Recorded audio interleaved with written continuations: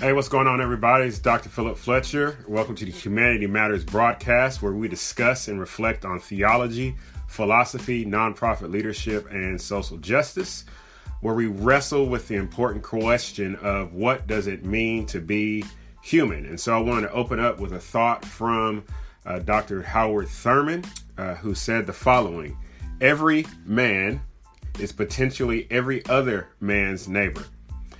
Neighborliness is non-spatial. It is qualitative. A man must love his neighbor directly, clearly, permitting no barriers between. And so I just wanted to offer that thought today in the context of love, and what does it mean for us to love one another without any barriers, without any hindrances. Hello, Joshua. Glad you joined us today. And be able to see one another as our neighbor, and seeing one another as a neighbor, implied in that is that there will be differences, but even because of those differences, that we are willing to extend ourselves in order for the benefit or the flourishing of another human being, group, or society, and ultimately the world in which we live in.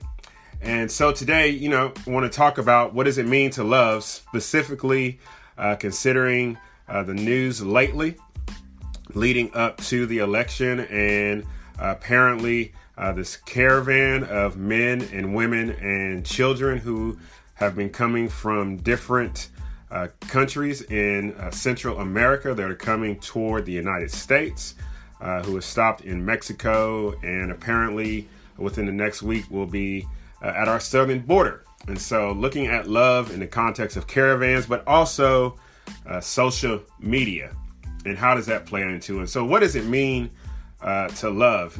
Borrowing from a Christian perspective, which I adopt, God is love, and God expressed his love through Jesus Christ.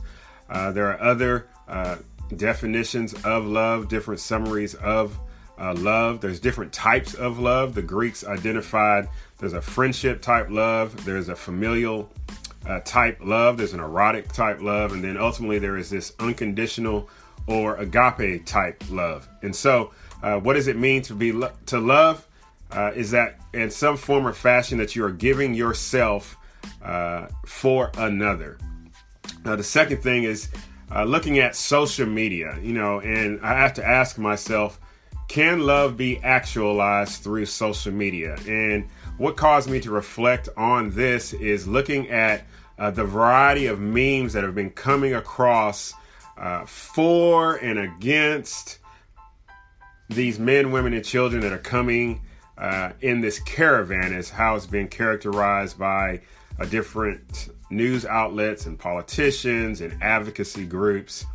But I look through my own social media and the other social medias from other persons, whether it's on Facebook or Instagram or Twitter. And you see all of these different memes that are speaking on behalf of immigrants in these caravans, and then also wondering why the United States would welcome these immigrants. And the caravan has been characterized as males and people that are seeking refugee status or asylum status. They've been characterized as working age males who are just coming to benefit economically in what the jobs that are available in America. They've been characterized as terrorists and criminals, so on and so forth. And typically that's come from the president of the United States. But at the end of the day, the question I have is how can love be actualized? How can it be present through social media? And so you see these memes, and I read one sign that said on social media, and this is from a Southern Baptist church, and it essentially said that heaven has a walled policy, a immigration policy, and hell has an open border policy. And I was just like, okay, that's a little over the top. But then on the other end, I saw from a different church that is more liberal, progressive, however you want to characterize it, stating that all 5,000 should be welcomed to our doorsteps. And so that caused me to think, as people are sharing these memes and posting them, and then because people are sharing these memes, obviously because it's social media, people get into different types of arguments. I asked myself, are we actually loving these potential persons that are coming across the border seeking whatever it is that they're seeking? I don't know what it is they're seeking. Most of us don't know what it is they're seeking until we actually interview them and find out what their individual situations are and where they are coming from. But I have to ask myself, is this the true expression of love? Are we actually speaking on behalf of these men, women, and children who are also in need of some type of assistance, whether that's seeking refuge, being declared, looking for asylum, or even just looking for work? And so, are these memes helpful? I mean, are they just used so that I can stake out what it is that I want to argue, express what my biases are, preventing me from actually hearing what is going on to the other side? Hello, Tiffany. What's going on, Bradley? Once again, I want to keep in mind what it is that we opened up with, that every man is potentially every other man's neighbor. And so, are we treating one another as a neighbor first? Or are we just wanting to bring these people in, and then at some point later on in their life, we don't treat them as a neighbor? Or are we going to refuse to treat them as a neighbor by keeping them out, not taking the opportunity to hear their story and what's going on, and doing what is right on their behalf? And so the question I ask myself is, how can we actualize love? How can we actualize it? Because part of love is suffering. Once again, I'm adopting a Christian perspective, and love is understood through sacrifice. It is understood through suffering, but it's also understood through redemption and forgiveness and all those things. But part of it is, what are we willing to risk for others? And so I want to talk to my brothers and sisters on the left and my brothers and sisters on the right. You men and women that are sharing these memes for or against these men, women, and children in this caravan. And the question that we have to ask ourselves is, what are we willing to risk for others? And so to my brothers and sisters on the left, as you are sharing about we need to welcome them and we need to bring them in, I have to ask, are you willing to open your buildings? I'm not going to say homes, okay? Are you willing to open your buildings to house indigent persons that are coming in this caravan? Are you willing to open up your businesses? Maybe you own a warehouse. Maybe, for those of you that are members of a church. So I'm speaking to those who are more left-leaning or more progressive, my democratic socialist type friends. What are you willing to offer up in order to advance the human flourishing of these men, women, and children who many are arguing are seeking refuge and asylum? Because it can't begin and end with the sharing of a meme or a tweet or being mad at Republicans or the GOP or President Trump about how they speak of or how they characterize these men, women, and children in these caravans. And so, are you willing to open your buildings to support these indigent persons? And if not, why? The second thing is what percentage of wealth are we willing to contribute in supporting these persons? A lot of things that I've learned in nonprofit leadership is that helping people is not free. Helping people costs money.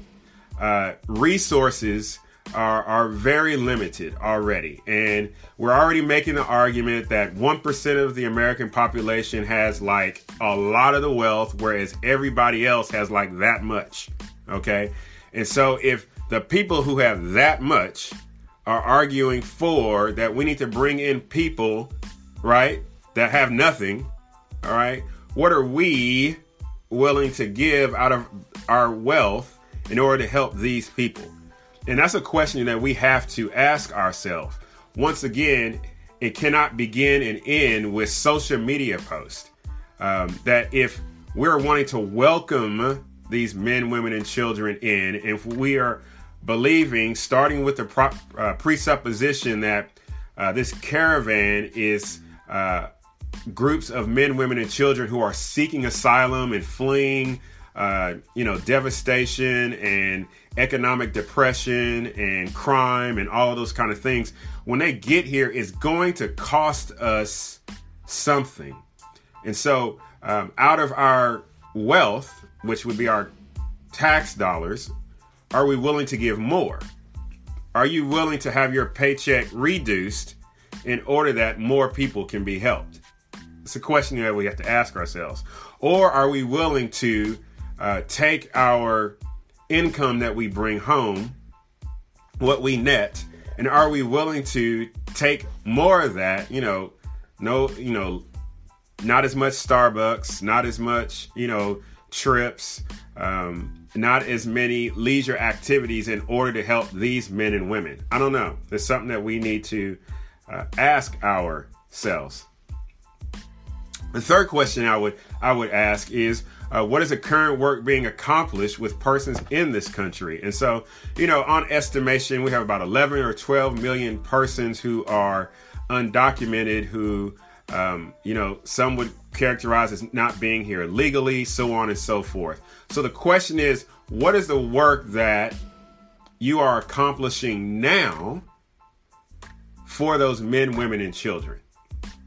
And if we're not accomplishing that now, but we're asking for more persons to come in, are we helping those individuals?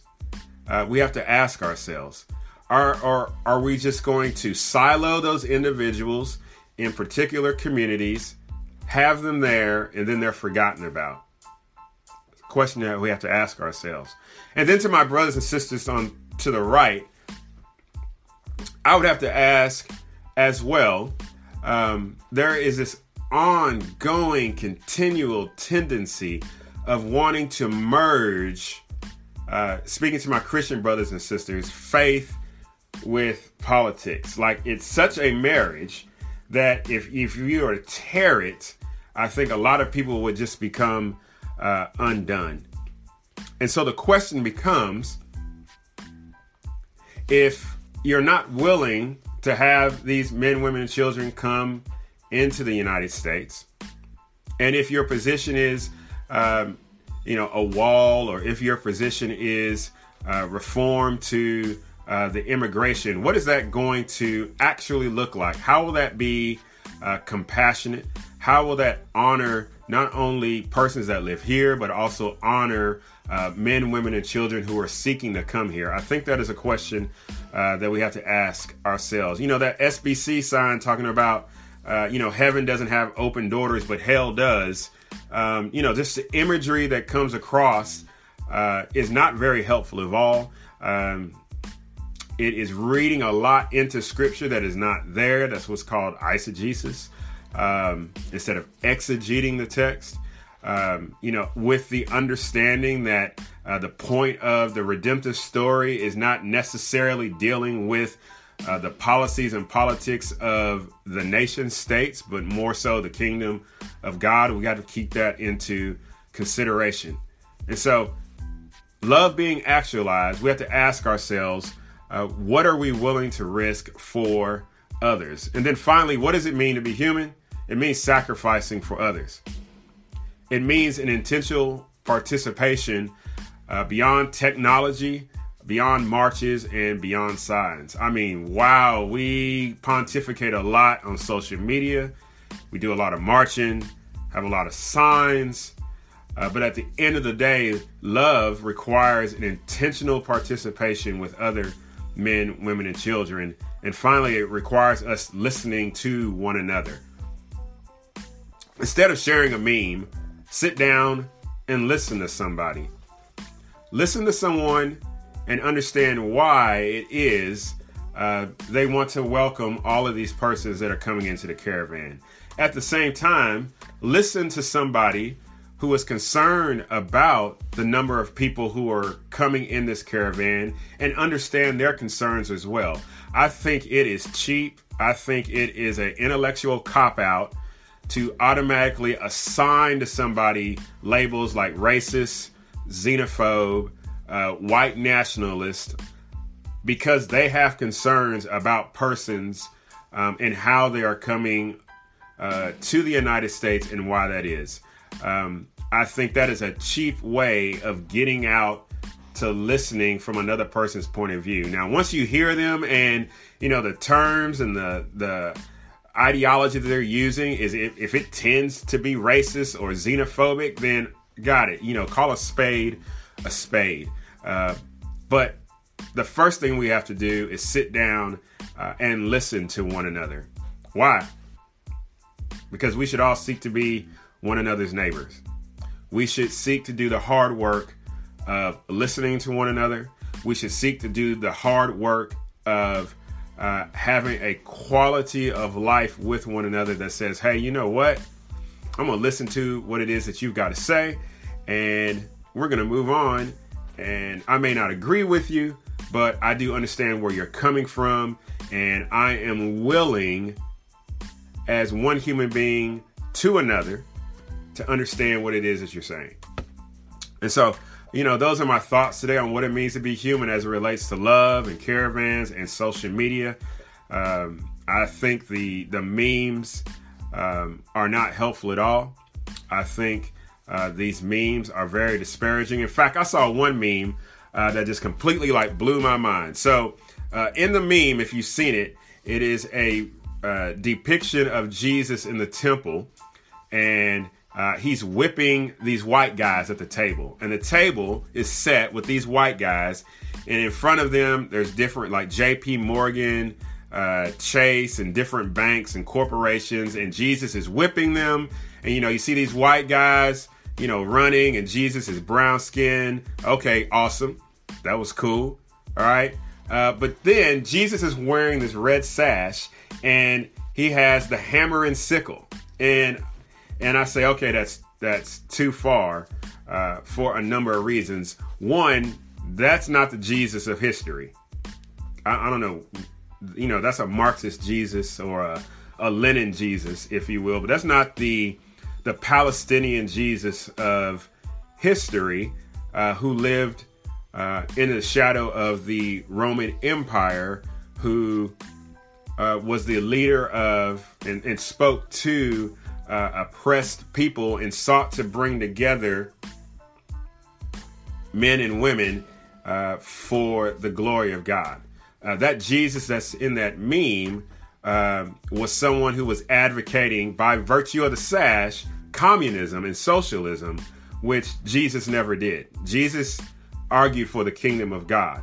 And so as people share those type of memes, they are guilty of presenting a Jesus that is never existed. They are presenting a Jesus who is historically inaccurate. They are presenting a Jesus that is seeking to fit a particular political and economic ideology. And the fact of the matter is that Jesus that's in that meme is powerless. That Jesus, if you will, is that Jesus. Hear what I say now. That Jesus in the meme is dead and in the grave. So just take that into consideration. And so we need to be careful how we misappropriate Christian thought, and specifically Jesus Christ, to advance a particular perspective. Jesus, at the end of the day, was about loving your neighbor. And we close once again with what Dr. Howard Thurman says, who is pulling out the words of Jesus, that every man is potentially our neighbor. Neighborliness is non-spatial. It's qualitative. It's not to be counted. It's qualitative. It's substantive. It is It is something that it transforms. It is something, an experience that we realize that we need in our lives in order that we would be better men and women in our society, ultimately for the glory of God. So those are my thoughts. If you got a question, I'll take them for a moment. I thank you for visiting with Humanity Matters today.